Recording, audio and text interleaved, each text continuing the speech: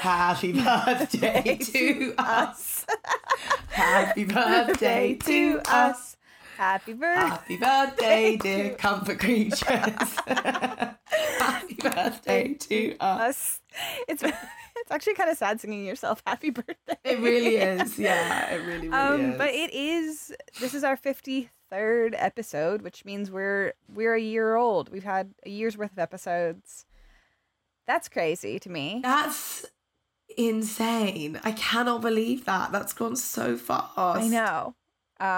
So thank you if you've been listening since the beginning. Thanks if you just started today. What a funny episode to start on. I love it. And the other thing, I don't know if I mentioned that it's out, but I think I did. But just a reminder, if you are a Max Fun member, our Drunk Book Rant is available for you in the bonus content. Just a thing that we still owe everyone a watch along, don't we? Yeah, we do. Need to do that. I feel like as a year is maybe a good time to do something like that. Yeah. So well, we still have to. That would be cool. It's just a coordination on Ella and I's part, really. Yeah. Like it's our time difference. It's our time difference. But yeah, a year. 1 whole year. I know. It's weird. It's really weird. Because it also feels longer in some ways. Like, well, I feel like you as my friend, I feel like I've known longer than a year. Yeah, totally. So yeah. like that part of it, I'm like, well, no. I feel like I've known you longer, but that's because I have known you longer because I listened to Can I Pet Your Dog for years. That's fair. So, but still. But totally, I definitely feel like we've been friends longer than we have. Yeah. Also, it feels like a lot's happened in the year. Yeah. So that's also crazy. Yeah. So cool. Love that for us. I know, right? Yeah. Yeah. Other than that, what's going on with your side of things? What's going on? Percy's doing really good. She's actually been an angel the last couple of days. We've my current favorite thing is I'm not a morning person and I'm a freelancer, so I don't have to be a morning person. Yeah. So what I do is in the mornings, Michael will get up and start work or whatever. And he'll kind of wake me up as he's getting up. And I'll get up and I'll go to the loo, then I'll go back to bed. Mm-hmm. And I love it because Percy, she'll get up, pot around, then realise I've gone back to bed and be like, are we going back to bed? Oh my God. Oh my God. And then she gets, and also it means that she and I can stretch out because Michael's got up. Oh yeah. So she gets back into bed. She gets all snuggled up next to me and we both stretch. Oh. And we just have the best sleep ever. And there's nothing like the sleep of waking up and realising you can sleep for longer. It's so good. That is truly just getting to sleep a long time doesn't really work for me. It doesn't feel that much different. But waking up, realize you're I can sleep for 4 more hours. Oh, incredible. Unmatched. Yes, so good. Yeah. And then having her all snuggled in, stretched out next to me. And she kind of it's so good. So we've had a really good sleep situation for the last few days. So that's been really nice. And then I'm looking after Simba this week, which I'm excited about because my parents are on holiday. Yeah. So my sister's doing the first half of the week and then I'm doing the second half of the week. Cute. And I'm really excited to get some one-on-one puppy time. We're going to go on walks and just hang out.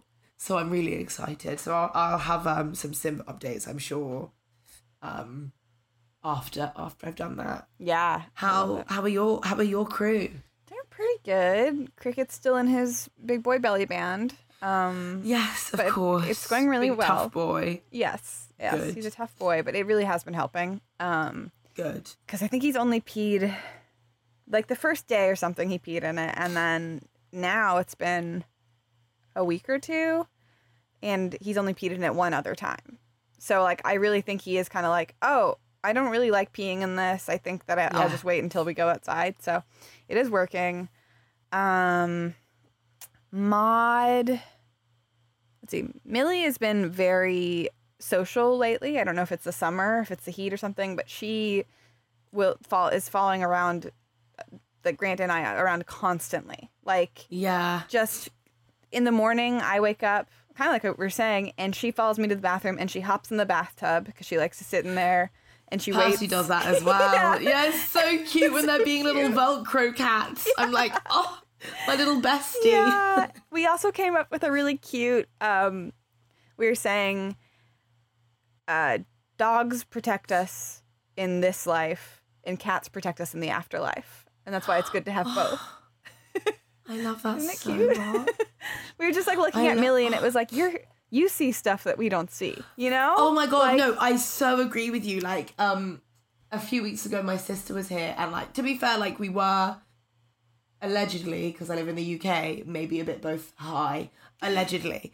Yeah. And if there's any law enforcement listening, I'm obviously joking. Of course. But she looked at me and then looked at the cat and was like, they're from the fifth dimension. Right? Like, they're not from this plane. No. And that they chose to be domesticated and still kind of go in and out of it. It's like, you're walking two planes of existence at all times, I think. So true. So true. So that's I love that idea. Right? And like, I don't know, and dogs are so present and earthly that it feels like, no, they're here for right now. They're anyway, so that's what we've been talking about a lot. We have a really good guest today. We do. In celebration of our 1 year. Will you give Alice a good intro? Alice Hope is an old friend of mine. We met doing theatre stuff, and she is now a science communicator, a science storyteller.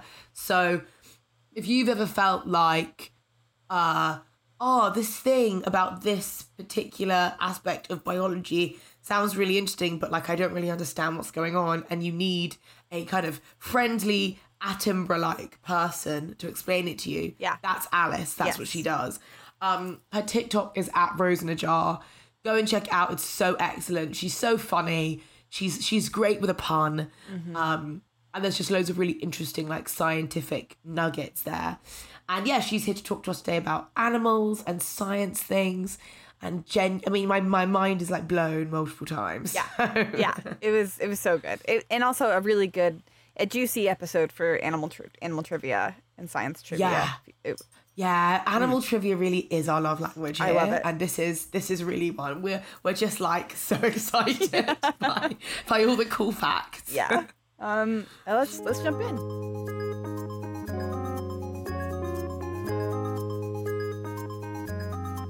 Context. So Alice, we met doing theatre stuff, didn't we? Which is so funny because like you're now a sciencey person, like a science guy. Yes. So Ella and I met 10 years ago, which is slightly disgusting to say. Yeah. Oh my God.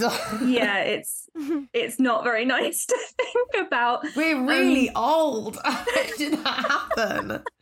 That's horrifying. It is. So yes, Ella and I met 10 years ago doing a youth theatre company that was connected to...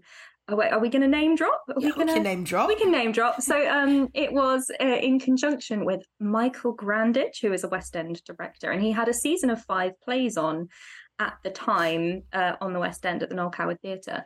And alongside that, he started a youth company that was drawing people from London and the surrounding area.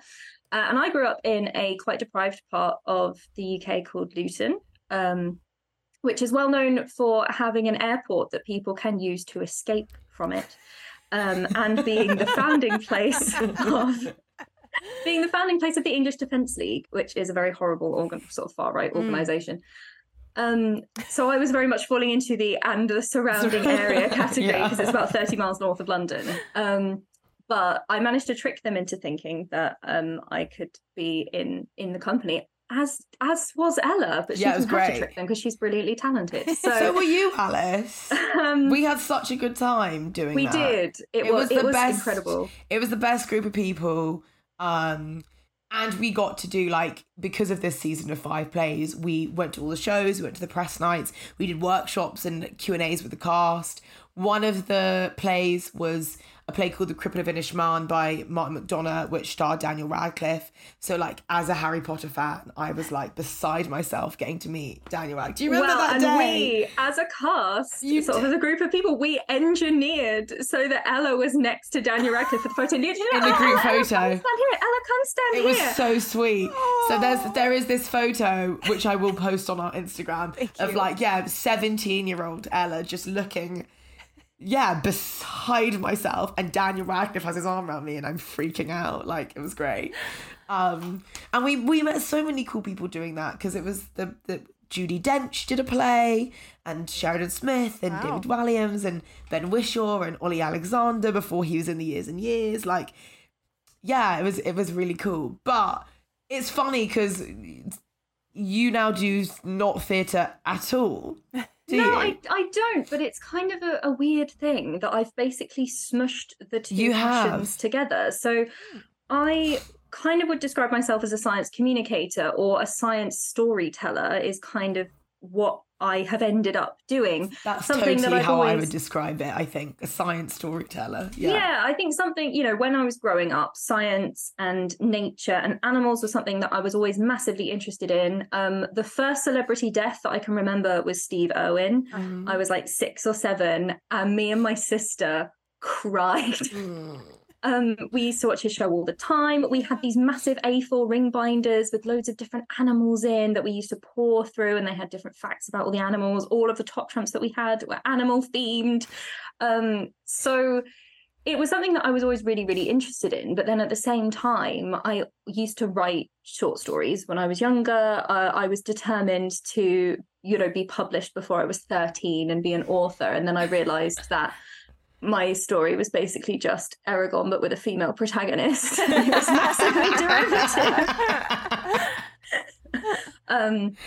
So that did not see the light of day, funnily enough. And it got to a point that then I started getting into acting, and I really enjoyed kind of that becoming a different person, the kind of empathetic journey that you go on.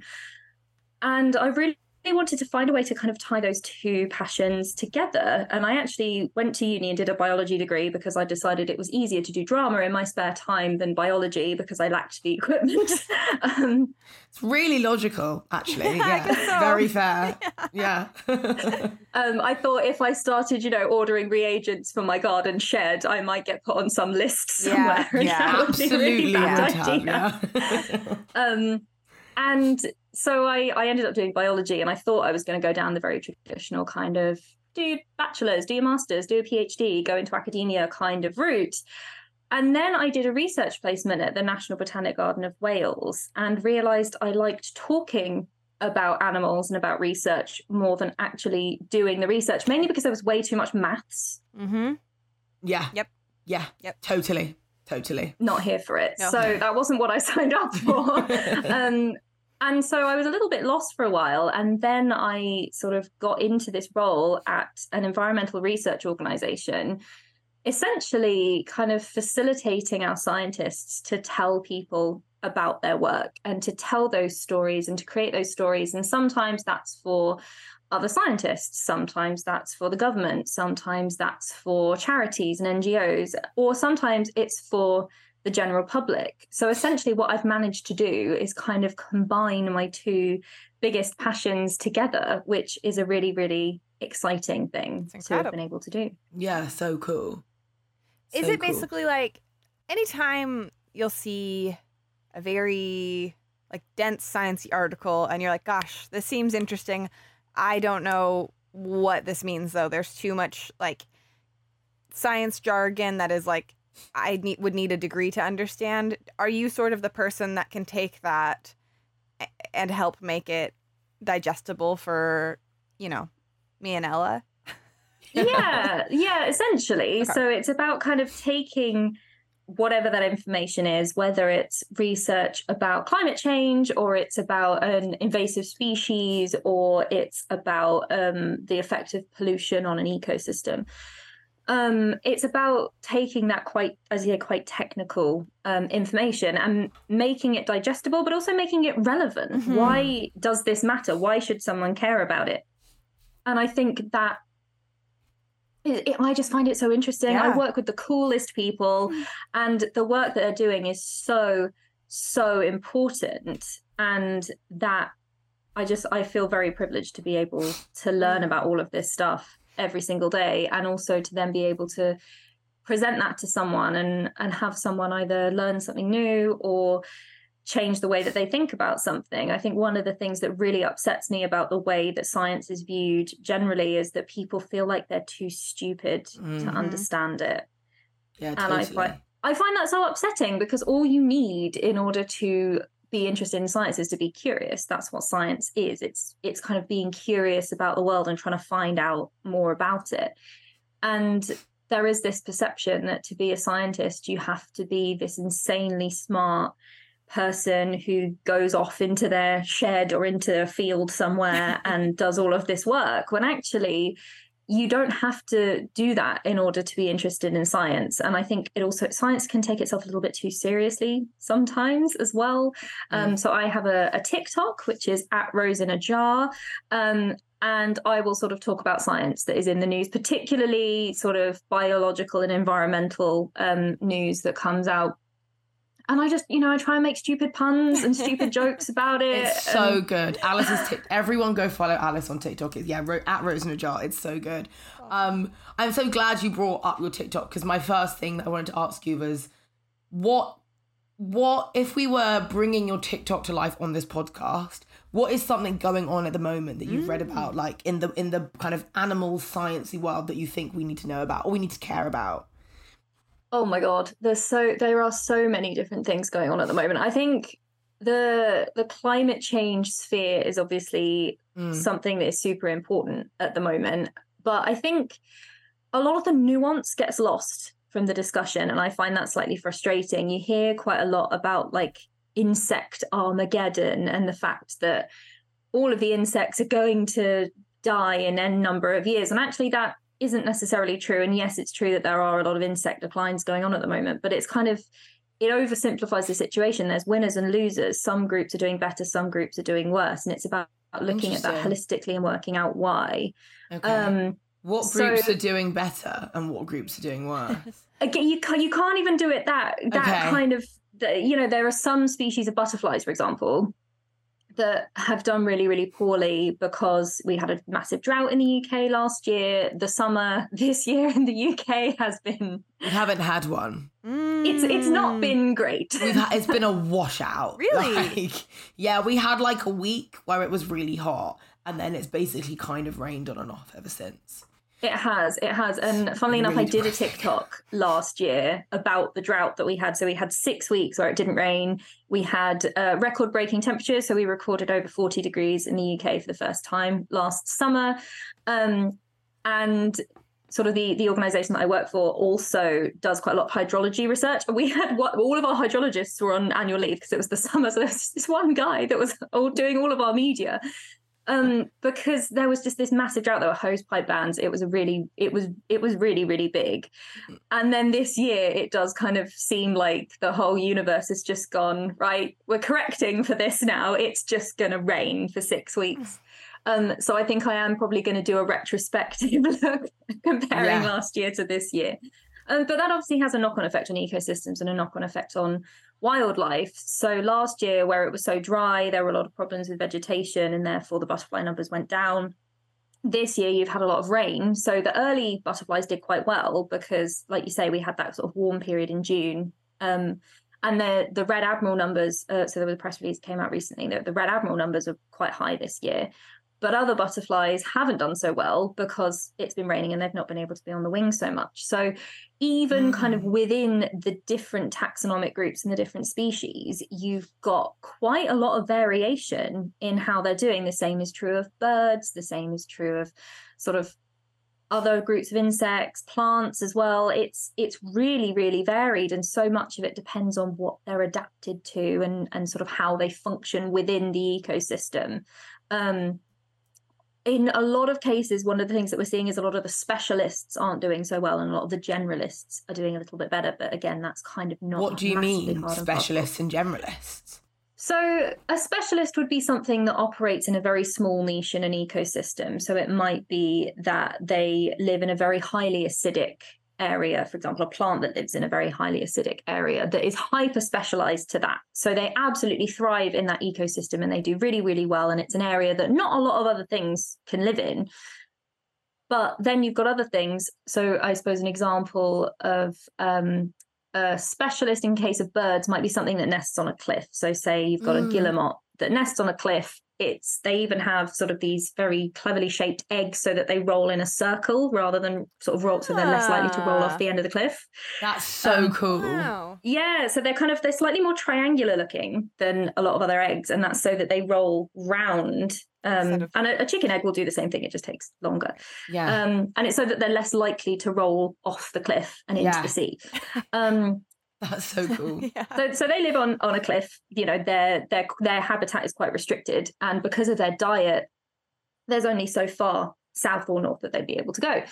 Whereas then you look at something else like a crow or a great tit or something like that is very highly adaptable, and they can live in lots and lots of different environments. You get magpies basically everywhere. Yeah. Compared to some other birds that you don't get in so many different places. So the generalists are much more adaptable, and they can kind of adjust to these fluxes and to these changes that are going on in the environment. Whereas the specialists, if their sort of little ecological niche is disrupted, they can't adapt in the same way.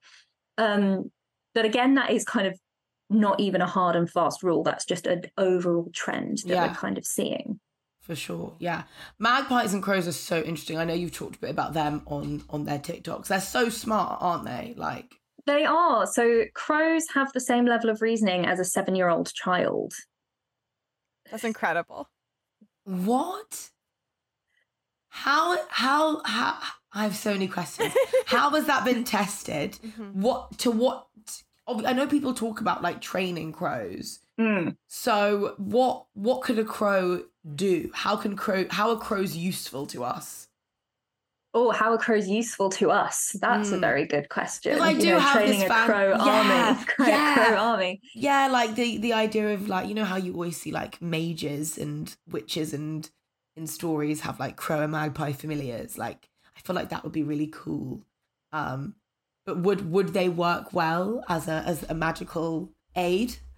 As a magical aid, yes. In terms of their usefulness to humans now, I think that is questionable. And I feel like we would have domesticated them already if that was something that we could do easily. So the way that it's tested is kind of around tool use and kind of essentially giving them puzzles to do and seeing if they can work it out. The classic one is that you sort of have something floating in a tube of water, and the water is quite low down. And you give the crows a load of pebbles. And what they do is they put the pebbles into the tube so that the displacement means that the water moves up, and there's usually food or something in the little bowl. And they put the pebbles in and it moves up until they can get the food. So they've worked out that the displacement means that they can get to it in the end. And there's actually, I think it's one of Aesop's fables about that, in fact. So, it's things like this. They can use tools. They sort of engage in play. They have quite complex social structures as well, particularly when they're nesting. So they're really, really interesting. And just sort of corvids as a group are very, very interesting. And it's quite funny, the kind of cultural perceptions that we have about different birds. Kind of there's kind of crows as being these slightly kind of scary creatures, and then you have owls that are kind of supposed to be really, really smart, but compared to a lot of other birds, they're not as smart as others. I heard that as well. That's so funny. I wonder why we think of them as being so smart when they actually, it's just their look.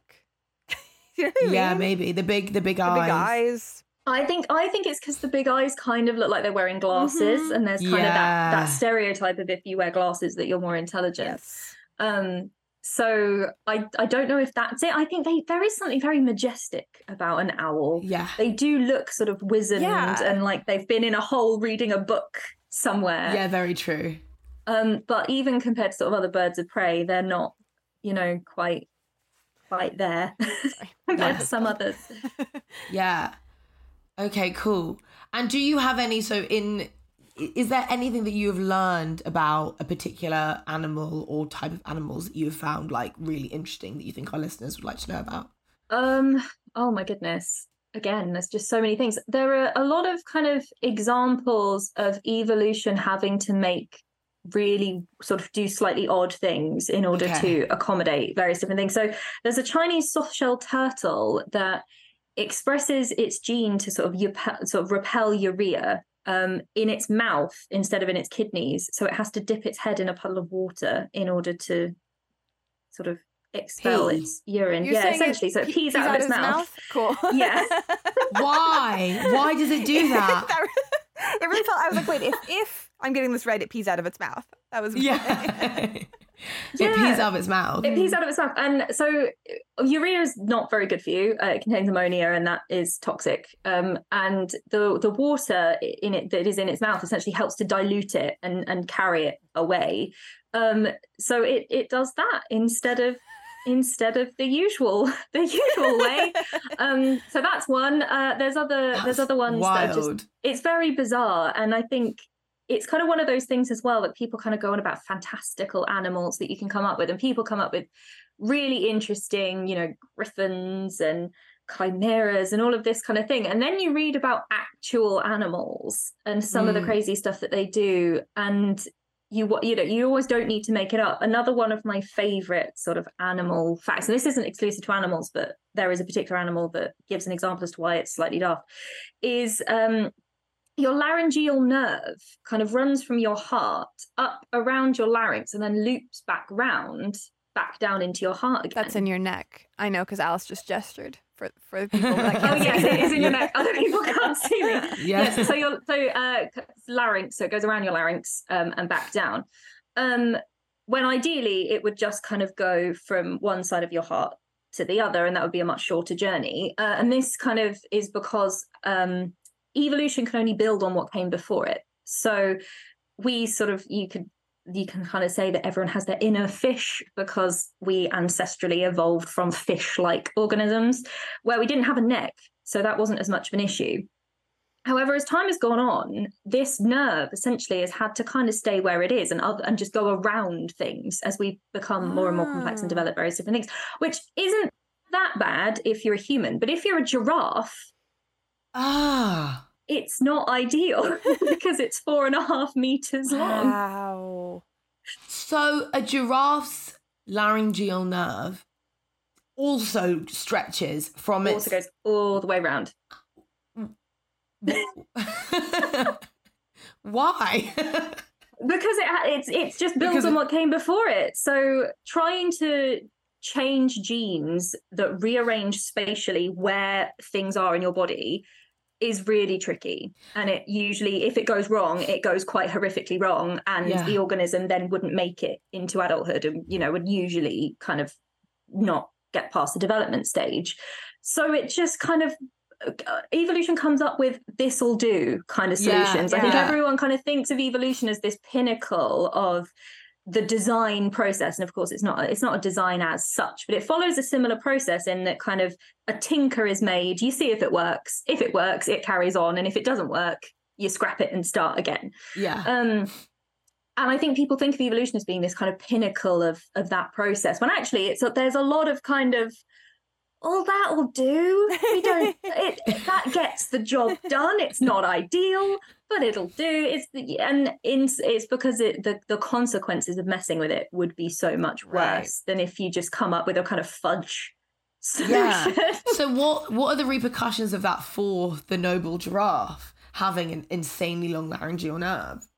It would be sort of, so you've got speed to start off with, is kind of you've just got to get a lot further. It's the kind of chemical process has to go a lot further, but also it means that the chances of damaging that are higher because obviously there's more of it.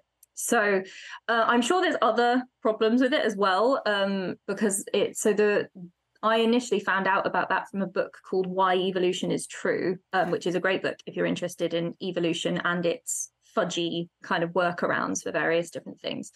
So I'm sure it lists even more consequences in that book, but it's just very inefficient, essentially. And there are quite a lot of other sort of inefficiencies in one's body, we still sort of ancestrally have sort of a channel between our ear and our throat, which is why when you go to the doctor, it'll usually be ear, nose, and throat, because they're all connected to each other. And that's from when we used to have gills. So developmentally, there would have been gills there. Cool. That is so cool. Really cool. Is that why when I eat something I'm allergic to, my ears itch? It might be. Like I'm massive disclaimer. I'm not a doctor. I feel the itch in my ear and in my throat. Like I can feel that. That is so cool. Yeah, I mean, and that's why when you have a cold, often those kind of things are connected to each other. And you can also sort of blow air out of your ears for that reason. You know, if you hold your nose and kind of, it hurts, but you can kind of when you've got like expel water stuck in your ears. You can do it. You can do it that way. But funnily enough, allergies brings me on to a slightly interesting point. Obviously, this is a podcast primarily about pets, and I have quite a severe pet hair allergy. Yeah. So, and I sort of had this interesting process of basically trying to reconcile that as a child, because I think I was in denial about it for a really long time. As someone who loves animals, and you know, I mean, how many 8-year-old girls do not want to be vets when they grow up? I feel like the vet girls are the majority at this point. That's the job. That is the dream job, right? Yeah, for sure. But I kind of had to have this reconciliation of the fact that was never going to be something I was going to be able to do. And Alexis, I know that you'll appreciate this as a horse girl. Yes. I'm also a horse girl. Yeah. We're both horse girls. My sister was the horse girl. Was she? And as a result, I also have an excess of knowledge about horses, because she used to get me to test her. Like, she had these like books about horses, and she used to get me to test her. And I used to get so jealous because my sister would go on these riding lessons, and if I went to obviously not, I was not driving because I was 9, but if my mum or my dad went to pick her up and I was in the car, I literally had to hang my head out of the window like a dog. Yeah, because of the allergies. Wow. Because my throat would start to close up. Wow. So it's just really all bad. It's all fur? Anything? Yeah. So there's kind of a hierarchy. Yeah. So obviously smaller animals are smaller, so it doesn't affect me quite as much. As long as I wash my hands, I'm fine. So we did actually have a pet rabbit when I was growing up. His name was Rachel. Perfect. Iconic. Yes. Yeah. It was one of those, someone at my school, you know, our rabbit got into next door's garden, and now we have some rabbits. Would you like them? And I don't know how we managed to convince my mum to let us have a rabbit, but she did. And we were told that it was a girl rabbit. Yeah. Again, it was before there was as much knowledge about keeping rabbits on their own. So I would like to add another disclaimer of you should not keep rabbits on their own. You should be in pairs. But the rabbit got a little bit older, and my sister was like, "Oh, what's that? Like that?" Like, has he got a growth? I was like, is she? It was like, oh, is she okay? Yeah. Like, she's got a growth. And my mum was like, oh, okay, I don't think it's a girl.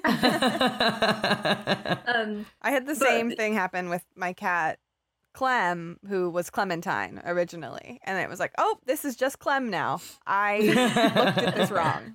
Okay, never mind. I mean, they don't care. Yeah. No, they really don't. But we start with the name. So he was called Rachel, and he used to run down the garden to his name. If you called him, he would hop all the way down the garden. If you pointed at his rabbit hutch, he would run down the garden and hop in. He was huge. He was absolutely humongous. He was a dwarf lop-ear, and my mum thought that meant he would be small. Common misconception. Just little ears. But he took on a cat a couple of times. He took on a pair of magpies that went after his eyes a couple of times. Wow. He was feisty. What a bad right? He was great. And I want to say that we had him for like between 12 and 14 years. Oh, wow. I don't know the exact amount. That's really impressive. Yeah, he used to run around the garden. We just let him out and he sort of had the place to himself. He would have been quite tasty, actually, because he used to eat the herb patch a lot. But he was primarily my sister's rabbit, and it was great because I had a medical exemption to cleaning him out. Nice. So it's kind of like, no, I can't do it. I'm sorry. Yeah, nice. I had that with my rabbit as well because the hay would set me off. So I'd be like, oh, whoops, sorry. Guess I can't. Oh no, I guess I can't clean it out. I wish I could though. It seems so fun. Yeah, I do.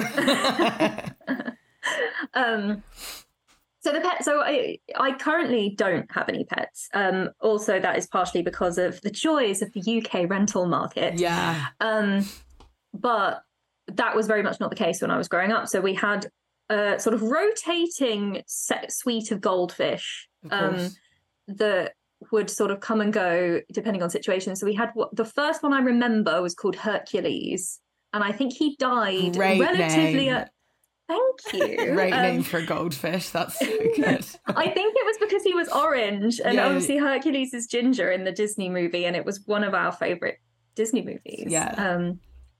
So I don't think he lasted that long though, because also much like Hercules in the Disney movie, he was not very clever. And he swallowed a stone and died. Wow. Yeah. That is not smart of that fish. No, not smart. Would you get any non-furry creatures now, do you think? How do you feel about scaly things? I do like scaly things. So I had a tree frog growing up. So this, oh gosh, how old? I think I was 11 when I got him.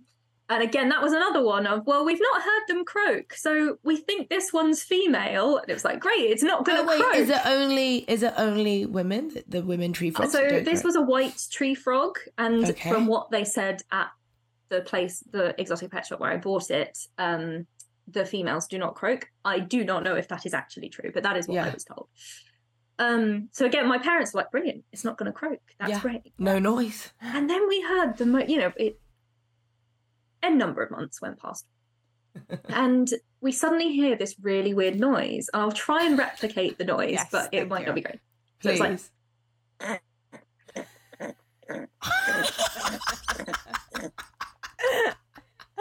And it's the middle of the night. We're just like, what is that? What on earth in the is middle that of noise? the night as well? That's so funny. Like, and as it turns out, it was the frog. And he was a white tree frog. White tree frogs are native to Australia, and so I named him Billabong, which excellent. If any of your listeners are familiar with the song "Waltzing Matilda," that mentions being down by the Billabong, which again, my understanding, I'm not Australian, but my understanding is that's like an oasis. It's sort of a pond, sort of pool of water kind of thing. And I was like, well, that's Australian. It sounds cool. And he's a frog, so he might live near a pond. That was the connection 11-year-old. It's also, I don't know if it made it to the UK, it's like a huge brand. Yeah, it's like a surf brand. Yeah, it's a surf brand that is like, I'm trying to think of I don't know what the equivalent is, but it's very funny to have a frog named Billabong. Yeah. Yeah, so, and I think at the time my sister was quite into like surf clothes, so I think that was also part of the thinking. Into this name, but he's Billy for short. And it was kind of one of those things that I was absolutely enamored with him. I thought he was the cutest thing in the world, but he really didn't like being handled. So it was very much a kind of, I look at the frog, I do not touch the frog. And he used to burrow down in his moss against the glass so I could watch him sleeping, which sounds really creepy actually now that I say it. So cute. But he would be sort of all smushed up against the glass. And he was a little Houdini. He was a right menace because every single time, this happened twice, I would clean him out and I would put him in a little sort of Tupperware that I'd poked holes in with some moss in it from what I was cleaning out of the tank, just, sealed, oxygen going through, nice and moist. And the idea was he'd only have to sit there for sort of 15 to 20 minutes, then he could go back in. Twice, I turned around from cleaning him out and the lid of the box is still on. It's still appears to be sealed, and sat on top of the box. Amazing. Is the frog. Wow. Amazing. That's so cool. Sitting on top of it is so funny because then it's like, it feels like a ta-da moment. No, get back in. Because he wasn't escaping; he was just making a point. Like, look what I can do. Exactly. Kind of thing. For sure, he was just like, and what? Like, what are you going to do about it? Like, you can't contain me. It was just. So, but I did love him very dearly. Originally, me and my sister wanted a snake, but my mum said she didn't want the frozen mice in the freezer, which I do kind of understand now that I'm a little bit older. Yeah. But what she didn't account for was the fact that this frog eats crickets. And live ones. Oh, that's worse than frozen mice in the freezer. So you kind of would feed the crickets with carrot. You could also get some sort of like dust to put on them that had extra nutrients in, and then you would release them into the tank to await their demise. And it's like an insect Hunger Games kind of thing. Like, honestly, who will survive? Some of them started then like chewing through the backing so that they had somewhere to hide. It was, again, it turned into its whole own ecosystem. It was very strange. But what they would sometimes do is when you took the lid off the kind of pot they were in to put them into the vivarium, you wouldn't notice, but one of them would jump out. And I remember I was minding my own business in the living room and I hear this shriek from upstairs. And I'm like, oh my God, what's happened? My mum is stood next to her bed and there's a grasshopper in her bed. A grasshopper? Yeah, so it was grasshoppers or crickets that the frog would eat. And so it was just and it had somehow managed to find a nice warm spot to feel safe and cozy after escaping it. in my mum's bed. Yeah, I think that's worse than mice in the freezer, because at least the mice in the freezer they're dead. So you know what I mean? They're not. And crickets, they're they're very unpredictable. I find that quite like unnerving.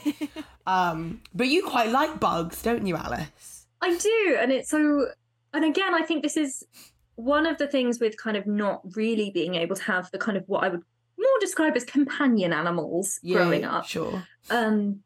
And it was a subject of much resentment from my sister that we couldn't have a horse because me and my dad were allergic. So I used to kind of take a lot of comfort in the wildlife that was around me. So I if I accidentally hand trained a robin to hand feed in my garden. So we used to put live mealworms for the birds in the spring because that's a good food. Like, that's, some people will feed like seeds or whatever, like live mealworms. That's like giving them a Michelin star meal. Yeah, and in the spring, like, you're the good house on the block. Like, yeah, in the spring it's especially important. So, birds will eat seeds during the winter, but in the spring and summer, their offspring need sort of insect-based food. Usually, obviously, it depends on what the species is, but we had a lot of blue tits, great tits, robins, blackbirds, that kind of thing. So we used to put them in this sort of feeder that we'd hung on the washing line. And we used to do that because if they're not very good for hedgehogs. So we didn't used to put them on the grass because you don't want a hedgehog eating them. And also then the squirrels would just eat them, and that was a whole other thing. Yeah, squirrels are little gangsters. They'll steal everything. I see it happen all the time. Me and my sister used to come up with stories of the squirrels in our garden because they were huge. They were humongous. And we were like, it was like, I'm Pony, and they were like, they literally were gangsters, and like there was the biggest one was called Pony, and he was the boss. If they were scrapping in the garden, we'd come up with stories as to why that was. Like, you'll be sleeping with the fishes, or we knew nothing. We hadn't seen The Godfather or anything, but so I noticed after a while that if I dropped any of the mealworms on the lawn, the robin would fly down and pick them up. Didn't really care how close I was, and it took a little while for that to happen. And so I was kind of like, oh, okay, well, I wonder what would happen if I put one on my shoe. Like, would it land on my shoe, and would it take one off? And I was like, oh, okay. And then it got to the point where if I bent down to pick them up, it would come up to my hand. So I was like, okay, well, if I put some on the ground, like in my hand, but my hand is on the ground, will it take them off my hand? And yes, it would. And then that was kind of as far as I went with it. I was like, oh, that's really and it was enchanting. It was so lovely to kind of have that very present connection with something that is not a domestic animal. It's a wild animal. It can fly away whenever it wants. And it started to recognize my dressing gown, because I had this white fluffy dressing gown that I used to wear when I went to put out the mealworms. So it would kind of like fly down to the garden and follow me up the lawn. So you were dressing like a Disney princess to go and hand feed the birds. I see what happened. They'd seen the just cartoons. Singing to them. Yeah. They can tell. They were like, a princess. Got it. I would have loved that. That would have been amazing. Just Snow White my garden and have all of the birds sort of around me. And then it got to eventually it was just one, I was taking them out of the bag, and so my hand was like this, and it landed on my hand and was one like wiggling between my fingers, and it took it out, and I was like, oh, okay, you've gotten very brave. All right then. And so it just got to I was just like, okay, well, if this is how we're doing it, then this is how we're doing it. And it was only for one season, and it was just incredible. Yeah. And to get so up close to this sort of wild creature was just amazing. And eventually both of the robins started doing it. And then there were other birds that would kind of come and go from that feeder throughout the season. We also had a blackbird with a sort of white streak in its wing. So I knew it was the same one that used to come in. And again, we used to sort of put sort of apple cores and things like that out for them, and things like that. And then when I worked at the National Botanic Garden of Wales, there was a fox that used to come past the science building, and he was the most handsome fox. I'm saying I'm making an assumption there. They were the most handsome fox. They were this beautiful sort of russet red, quite a deep red, and they looked like a fox in a cartoon, like quite full face and just beautiful bushy tail, not those sort of slightly scraggly looking urban foxes that you tend to get, because this one had, acres and acres of countryside. Yeah. And seeing that was always so exciting, because again, it's a very present thing, an encounter with wildlife, because you happened to be there at the time that it happened to walk past, or you happened to see this sort of little bit of behavior. And I always found that so exciting and so enchanting. And that's something that I've sort of really sort of taken with me into adulthood. But my family had pets. So my aunt had boxers when we were growing up, boxer dogs, and they were just the most wonderful things. So I did have quite a lot of sort of experiences with pets. And I think I just had this sort of denial in my head until my sister got a puppy. And she has a Labrador. I think she's 2 now. Her name is Fleur, and she's somewhere between a yellow and a red. So she's a strawberry blonde. And she is sort of full of energy, very much. You can tell that she's my sister's dog kind of thing. But I went to stay at my sister's house, and I had to use my inhaler all the time. And it was one of those things that I didn't wash my hair when I came back, and I couldn't sleep properly, and I couldn't breathe, and I couldn't work out why.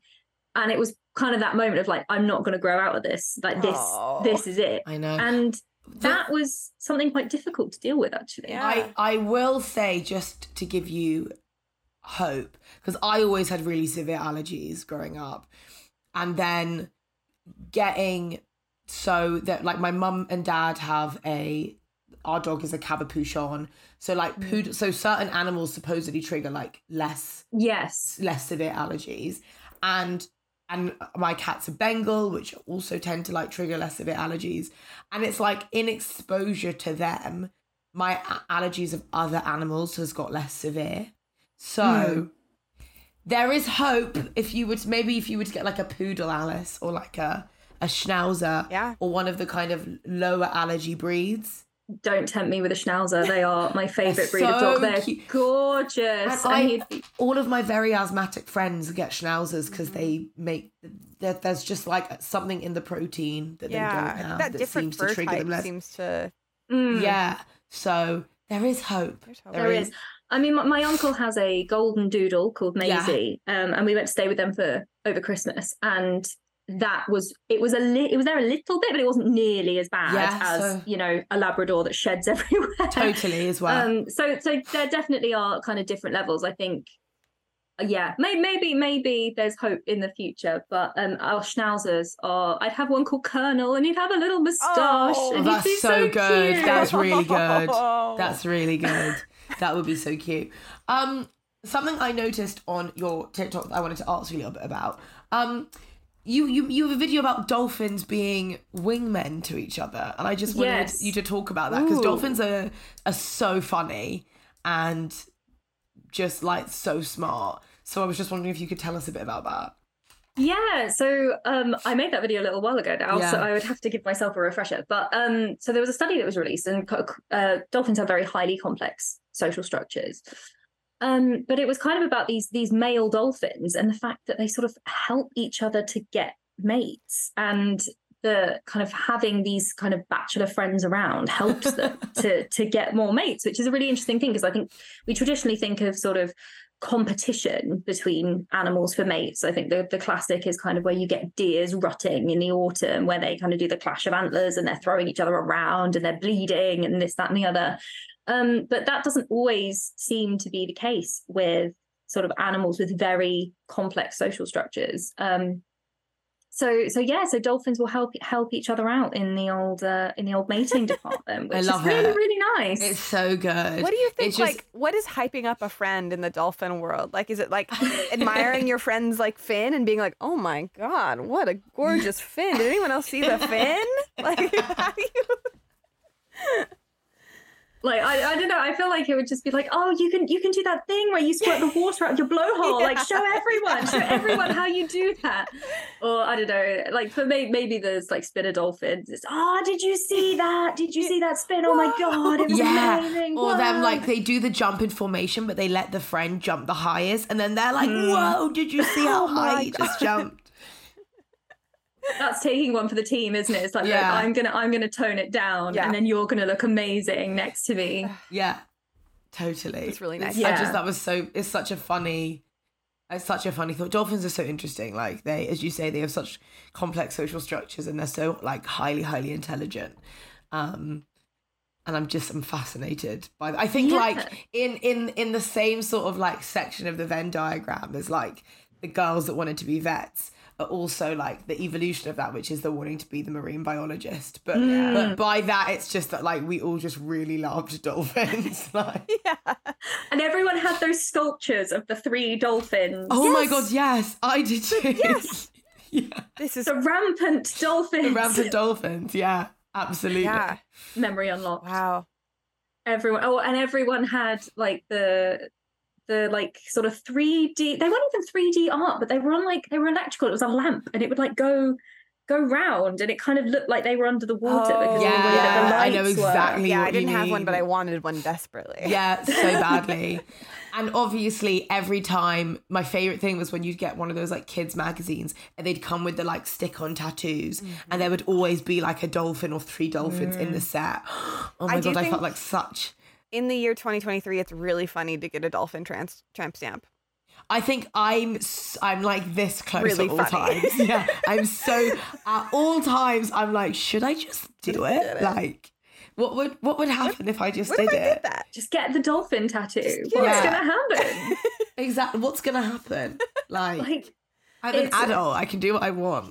Yeah. It is a really interesting thing with dolphins though, because some of the things they do are not so nice, because they are so intelligent. They can end up kind of mistreating other species. I'm not going to go into the full gory details because it is quite unsavory. But what do they like? Are they bullies? Do they beat? Big I would say criminals. Yeah, really? certainly in the modern day, they would, if they were humans, some of their activities would be considered... Would they pretty violent to other dolphins or to other animals? Both. Yeah. Wow. Yeah. Really? Yeah. Yeah. So it's kind of one of the, people think about sharks as being these really evil, scary things, but they don't have the capacity for evil, whereas dolphins have the capacity interesting. to do nasty thing. Yeah. Because they're aware that they're being nasty. Yes. Well, I wonder if they think. I don't know that they think about it that way, but there's a very interesting book that is on my TBR. I've not read it, but it basically discusses kind of, are humans intelligent enough to understand how intelligent other animals are? Because we can't necessarily understand all of their levels of communication, and we can't understand their consciousness in the same way that we can our own. And I think dolphins are a really interesting would be a really interesting case study for that, because they do things that to us seem like really nasty and horrible things to do, but they also help out their friends. You get sort of these stories of dolphins rescuing people, so in some ways they seem to do really, really good things, and in others they seem to do really bad things, and we're kind of assigning our human morality onto their actions. And actually, how would a dolphin look at that, and how are we ever going to understand how a dolphin looks at that? And if you reverse it, if a dolphin was studying us, they would say the same thing. They would be like, what are they, some of these humans are doing vile things. Like, there's not, I think that, true. It's weird I feel like it's easy to kind of be like, dolphins are pretty mean. It's like, probably not every dolphin. Yeah, for sure. Hashtag not all dolphins. Not all dolphins. Well, in the last there's been obviously like loads of stories lately about the orcas ramming boats and teaching each other to ram boats. Like, that's been a thing. And I guess the question that I've read a lot is like, is it like Revenge of the Orcas, where they're like furious with humans entering their domain and are like smashing the boats as a sign for us to like stay out of the sea? Or do they think that the boats are just like a giant beach ball and they're just like playing, like? I hope so.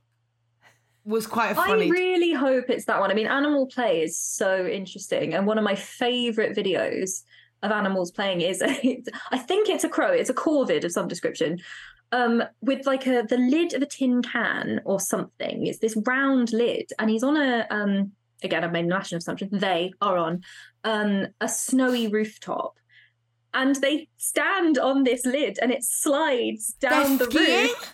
And they're like sledding down the roof, and then he picks it up and he goes back up to the top, and then he does it again. No and it's great. We have to find it. I need to find that video. It's brilliant. It's such a good video. So I think, animal play is so interesting, and I think it is entirely possible that it's just that they've got this big boat, and they're like, oh, it's fun if we hit it like that. Look at it, it goes knock rocks backwards and forwards, and that's really fun. Yeah. Or it might be that it emits a load of noise, and so they don't like it, and they're trying to get it to stop making a load of noise. Or they could see it as like a big whale, and they're trying to get it out of their territory. And again, how it's going to be really difficult for us to work that out. So I think a lot of the kind of known unknowns really frustrate me about science sometimes. Again, one thing that I learned fairly recently from another TikToker, actually, but I then looked up the statistic, that the kind of estimate is that between 5 and 0.1% of all species that have ever existed have been fossilized. So, whoa. So at best, we're not going to know about 95% of stuff. And I find that so frustrating. That's frustrating. Yeah, agreed. But okay, I know obviously I say this a lot, but if that is true, then how do we know the mermaids didn't exist? For real though, if at best we're only going to ever know about 95% of species, then who is to say that they didn't exist and become extinct? And Alice did just tell us we have remnants of our gills still, so seems pretty logical to me. What if mer people were the missing link? Oh god, I think that the funny thing for mermaids, for me, I have kind of, this is something I've talked about with my colleagues quite a lot. If a mermaid had the bottom half of a dolphin or a whale, way more feasible. Suddenly, this is something that could actually exist, because whales and dolphins originally evolved from something. They kind of essentially came out of the water and went back in again. So we evolved from fish-like organisms that left the water and evolved on land. And then at some point, this ecological niche opened up, and they were like, actually, let's just go back in. Just go nice back in there. It's nice in there. Let's just go back. So over time, they've got a blowhole instead of a nose, and they've got sort of their tail obviously has fins on it. But if you look at a whale skeleton, it's still got vestigial little legs on it. It's got these like vestigial little bones that don't do anything, but they're just hanging out. And again, you can't see because I'm gesturing, but they're sort of around where their hips would be. They've got these little bones. So if you go to the Natural History Museum in London and you look at the big blue whale skeleton, they've got these little bones that are there from when they had legs. So cetaceans are kind of this really weird case of them going back into the water and kind of in some ways not being massively well adapted in the sense that they don't breathe underwater. You know, they have to come up and and breathe oxygen in the air. But at the same time, they're very streamlined, they're very powerful. The fact that they're in the water means they can get so large and get so heavy because the sort of buoyancy of the water kind of holds them up. So they're a really interesting kind of evolutionary, again, a kind of funny evolutionary thing that happened. Whales and dolphins are great. Whale tail bones, leg bones is I'm looking at them now. I can't believe I didn't know this. Yeah, I'm so shocked. I had no idea. Their little. This is what I mean, though. Mermaids. I'm telling you, somewhere there are questions unanswered. Okay, that's all I'm saying. Yeah. Also, because we know so little about the depths of the sea, don't we? Like there's so much of it that's undiscovered and unknown. Yeah, we're learning more and more each day now that we have these sort of remote submersible vehicles that can go underwater. The crushing pressure, which we learned we learned fairly recently with the submersible is obviously a massive risk.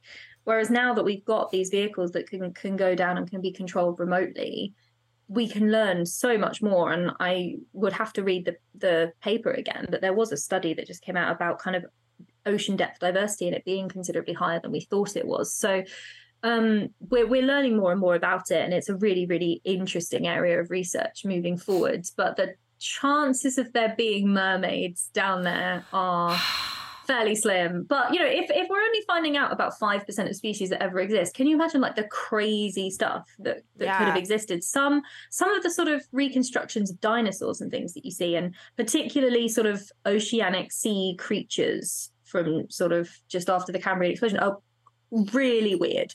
Yeah, really, really weird, sort of terrifying things with massive eyes and with kind of trunk-like proboscis type things coming out, and they are bizarre, and that's only 5% of it. Yeah, like but I do find it very frustrating that there's all these things we might never know about. I also think like if you stretch your definition of a mermaid, certainly there's something that will satisfy it. You know what I mean? Like, oh yeah, I don't think that the thing. If I'm thinking of a mermaid that may have existed, I'm not thinking of Ariel. Yes, I'm thinking of a kind of like weird, closer to like how they look in Harry Potter than how they look in Disney. Yes, like, and my favorite thing about how they look in the Harry Potter movie is they actually swim from side to side. Yeah. This really frustrates me about mermaids in, you know, I love The Little Mermaid. It's brilliant, but if you're a fish, unless you're a flat fish, in which case again you're going to be completely different shape, you swim from side to side, and the kind of the lack of consistency in representing that is slightly annoying, because it just, so that's one of the things I really like about the mermaids in Harry Potter is they actually swim from side to side. I think way of doing it. Just like a creature with a human-like intelligence that lives in the sea is if we only know about 95. If we don't know about 95% of the things that ever existed, who knows? Who knows? Well, and that who is knows? The slightly exciting thing about it. And it's quite interesting kind of thinking about creatures in films. I feel like I'm probably in a safe space to say that whenever I watch films and there's a dog or a cat or a pet or anything, I am much more invested in the survival of the animal than I am the human characters. Absolutely, always. Yeah, 100%. They have that website that you can check. I think it's called like Does the Dog Die in this? Yeah. And I hadn't what was that movie? That spoilers, but I was mad at it. There was that movie where it's based on a book where they think that women don't exist, and they. Oh my god! The Knife of Never Letting Go. Yes. Yeah, such a good series. Yeah. Yes. Yeah. And I was like, Dog. wish I would have checked that website before watching this because. Yikes! Yeah. And it Okay, didn't. well now I know to steer clear. I would I've steer not, clear. I've not seen it Because it It's doesn't really feel. sad. It didn't feel like honored enough. Also, where you're like, oh, that. In the book, it's so much more honored in the book. Yes. Because the premise of this story is that like you can read people's minds, and so in the book you can like the dog's character is so important because you can always hear what the dog is thinking, and it's so wholesome the whole time. Yeah, tragic. I'm always way more invested as well in the survival of the animals. I'm always I watched Dante's Peak in geography when I was a kid, and there's this quite famously, spoilers for anyone who's not seen Dante's Peak, but it's about a volcano going off, and one of the reasons we watched it is because it's got some quite accurate portrayals of kind of the wider geological consequences of a volcano going off. This lake gets acidified. It's what? So it turns to acid. This lake turns to acid. Can that happen? That can happen, yes. Cool. I don't know the geology or the chemistry of it. Yeah, I have to I go just back to my year 9 geography. Had no idea that was a thing. Wow. And so there's this lake, and they're on this boat, and the acid starts eating through the boat, and they're not going to get there in time. So major spoilers: the grandma gets out of the boat and sacrifices herself by pushing the boat like through the horrible water. And everyone in the class is really upset. And I'm just there like, yeah, but the dog didn't die. It's fine. Like, yeah. Totally fine. Yeah. Like, there's the big cloud that comes down of ash from a volcanic eruption. They're driving through it and this, that, and the other. And the first thing that happens when all of the rubble settles is the dog runs out, and I'm like, it's fine. It's okay. The dog didn't die. It's fine. And yeah, I am exactly like that with any kind of popular culture. I'm always way more invested in what happens. And similarly, if a film has animal protagonists, then I am much more likely to watch it and much more likely to engage with it than if it just has a human protagonist, which it probably says quite a lot about me and my capacity for empathy. But there we go. But I do think it's quite interesting as well that we empathize sometimes with animals more than we do with the people, which is quite odd. Yeah, it also makes sense to me though. People, yeah, because people can suck. Yeah, and they lie and they're mean or bullies. Whereas like a lot of animals, you're like, you've never done anything wrong to me. You were just a little bird, and yeah, it's easier to empathize with that because you're like, totally. You seem nice. I think we should ask our final question. We should. Yeah. So, we asked this in one of two ways. It's either if you were an animal, what animal would you be, or what demon would you have in relation to the His Dark Materials world? You can answer like what you think you would have, or like what you think you would be versus what you would want. Sure. So what would your demon be? So I'm going to go with what I would really like it to be. Sure. But whether this is true, so it's quite interesting that we were talking about crows earlier, because I think I would want a corvid of some description. Probably a magpie, not a crow. So magpies are slightly more spiteful. They also really like shiny things, and I really like. I'm very easily distracted, so I feel like that kind of shiny kind of approach to things is very much how my brain works. Again, they're quite social animals, which would definitely work for me. So I think a magpie would be quite useful as well to have as a demon, particularly if you went down the witch route of kind of it being able to go away from you. Then it could go and get stuff for you and all of this kind of thing, which would be really useful. But obviously, I don't know whether that's what it would be or not. I think it might be something that's possibly even more easily distracted than that. So when you've thought about what animal you might be, what have you thought? So again, I think I'd want to be a crow or something of that ilk. I think I probably would want to be a crow because I think they're quite social animals, but there's something very sort of understatedly majestic about a crow. They're always, when you get up close to them, they're always bigger than you think they are. And there's, they're kind of quite smart, all black, slightly foreboding, and they kind of strut around. Like they're chic looking, aren't they? Yeah, and they sort of have this walk where they're kind of like, I know I'm great. And what? Whatever. They're very sort of adaptable. They're very resourceful. They can live in lots of different environments. And I would like to think that is what I would be. However, in actuality, I think I would be an incredibly skittish cat. I think I would be a cat that sleeps most of the time, and when it doesn't, it just sort of panics about everything. Any little noise, it's like, oh my God, like someone's going to kill us. This is awful. And, just kind of, again, is kind of here, there, and everywhere, doesn't stay in one place for very long unless it's asleep. And it would be asleep 90% of the time. Because I think cats and crows are very similar in that if they had opposable thumbs, they would take over the world, and there would be some kind of horrific cat versus crow war that we would all get caught up in. But I think I'm that kind of, I would be one of those cats that's just kind of a little bit jumpy, a little bit oversensitive about everything, and it's either that or they're asleep and no in between. But so in my dreams, I'm a crow that flies around bringing a sense of foreboding and solving loads of puzzles. But I think in actuality, I'm asleep 90% of the time. Yeah, that's fair. Love that. Yeah, me too.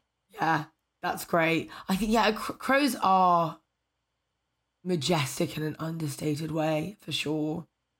It would be cool to have a crow or a magpie as I just like the idea of them like flying away and spying and then coming back to you with like whispers of secrets, Yeah, I can't remember if I've mentioned this before, but a friend of the family works with different raptors and birds, and she has a raven that for a while she was trying to help in police work. She was training it to help in police work to help like basically solve crimes, like to find clues and things like that. Yeah, I don't remember if it worked, but she was like kind of studying like if it was possible, basically.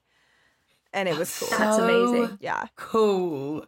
Like Detective Raven. That would make such a cool book. Right? That would make such a cool book, is this duo of this guy that fights crime and his raven, like kind of vigilante thing of this like ex-cop raven. Because they can, they're very smart, like you said, and they can recognize faces, and you can show them things to be like, this is what we're looking for, and they'll go and look for it. So it's kind of this thing of like, could they be useful in trying to help people? And I think the conclusion was like, sort of, but it takes like, I think the amount of training it took wasn't worth it. Yeah, it was like, this is years and years and years to put into this bird that might do it. If you were a petty criminal and you saw someone coming towards you with a raven, you would start confessing immediately. They are, sure. And ravens in particular, they're bigger than you think. They are. You see them flying around, you're like, okay, that's big. And then you see them up close and it's like, oh my God. And they are quite, as someone who's not scared of birds, they're quite scary. Yeah. And you just have this person with this big black bird just peering at you with these like beady eyes. You'd feel so unsettled. I would also be like, I've probably committed some sort of like magic crime, and this person is going to blast spells at me because they have a familiar with I them. pissed off some sorcerer and now I'm gonna pay. Like, what do I do? Love it. I think there needs to be a book with some kind of alternate universe where all of the cops have ravens. Yeah. I love it. Yeah. This was so fun. Thank you so much. This was so much fun. For being our guest. Oh no, thank you so much for having me. I feel like I talked at you. No, that's what we wanted. Dream guest. I love it. I love when it's just like, you have all this stuff to tell us finally. Where obviously you mentioned your TikTok. Is there anywhere else you want people to find you? No, that's the main one. Just because there's the whole Twitter thing that is going on at the moment that is just bizarre. Mm-hmm. So yeah, TikTok is the main one. I always like requests for content. So if there are kind of any biology or science things that people aren't sure of that they want explained and they think that they like the way that I explain things, then obviously let me know.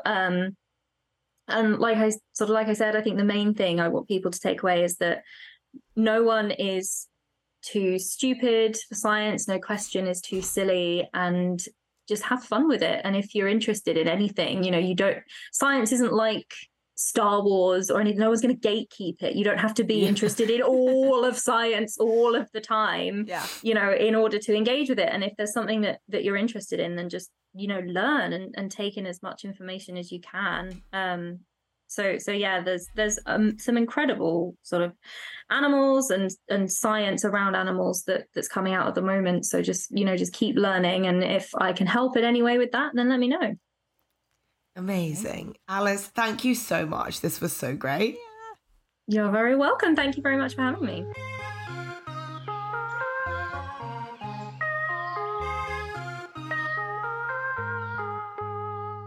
You there? Have you considered listening to the Beef and Dairy Network, an award-winning comedy show in the form of a newsletter podcast for the beef and dairy industries? Well, maybe you should. And why don't you try our most recent episode, episode 99, which features American man Paul F. Tompkins playing Queen Elizabeth II's former personal beef sommelier. Her Majesty Queen Elizabeth II and I laying on the floor of her bedroom, just helplessly laughing till tears run down our faces as corgis are jumping on us, over us, licking us. That is a day that I will treasure forever until I am executed. Find the show at MaximumFun.org. I hope there's beef in heaven. Hey there, beautiful people. I'm Jarrett Hill. And I'm Tre'vell Anderson. And we want to know, have you ever had mixed feelings about the things that you love? Ooh, maybe about the things that you hate? Then Fanti is the show for you. Fanti is the podcast for all those complex and complicado conversations about the gray areas in our lives. You might have conflicting feelings about Kamala Harris or propaganda or interracial friending. That's all right, because we do too. And we get into it every single Thursday. Catch this slay-worthy audio at MaximumFun.org. That's MaximumFun.org/Fanti. That's FANTI. Come get all this good. Or this great.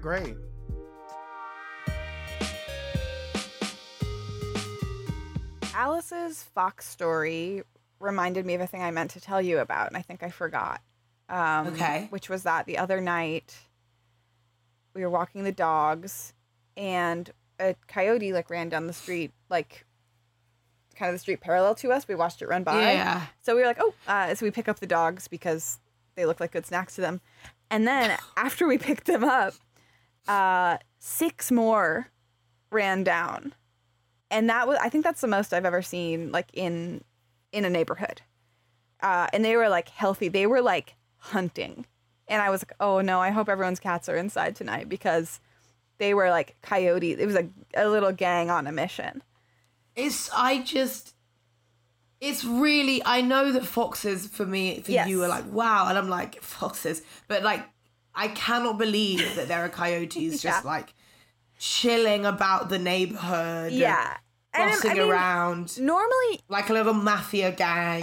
Yeah. Well, because that's more rare to see, unless you live maybe by a park or something. But normally you'll see one, and oftentimes it's kind of a not healthy one. It got ostracized from the pack for some reason, or a coyote on its own is different. It's kind of just seeing I don't know, a small dog or a medium-sized dog. But they don't really look they look like wolves. Yeah, it was suddenly seeing 6 like that. It was oh wow, a pack of wolves is walking by.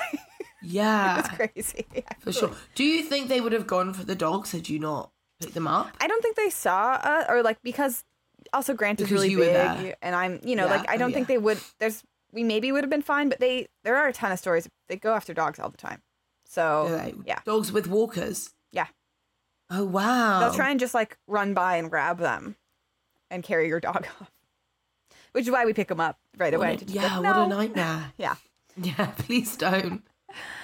Yeah. And I think as it happened, I went, oh, I should have recorded that for Ella. So yeah, it was awesome. That is nuts. So many interesting sciencey things. I know. In that. It was almost overwhelming. Yeah. Again, Alice's TikTok is at Rose in a Jar. Go and check her out. Yeah. She's great. Yeah. If you have any animal trivia that this episode reminded you of, you want to send our way, you can email us at comfortcreatures@maximumfun.org. Send us your Ready Pet Goes. Find us on Instagram. Help the creatures over there. Join our Discord. We just love hearing from you. So just get in touch somehow. Get in touch. It's really fun. Just reach out. Just say hi. Thanks for letting us do this for a whole year. That's so cool. It's so cool. We're having so much fun. Yeah. It's been so great. I've been Alexis B. Preston. I've been Ella McLeod.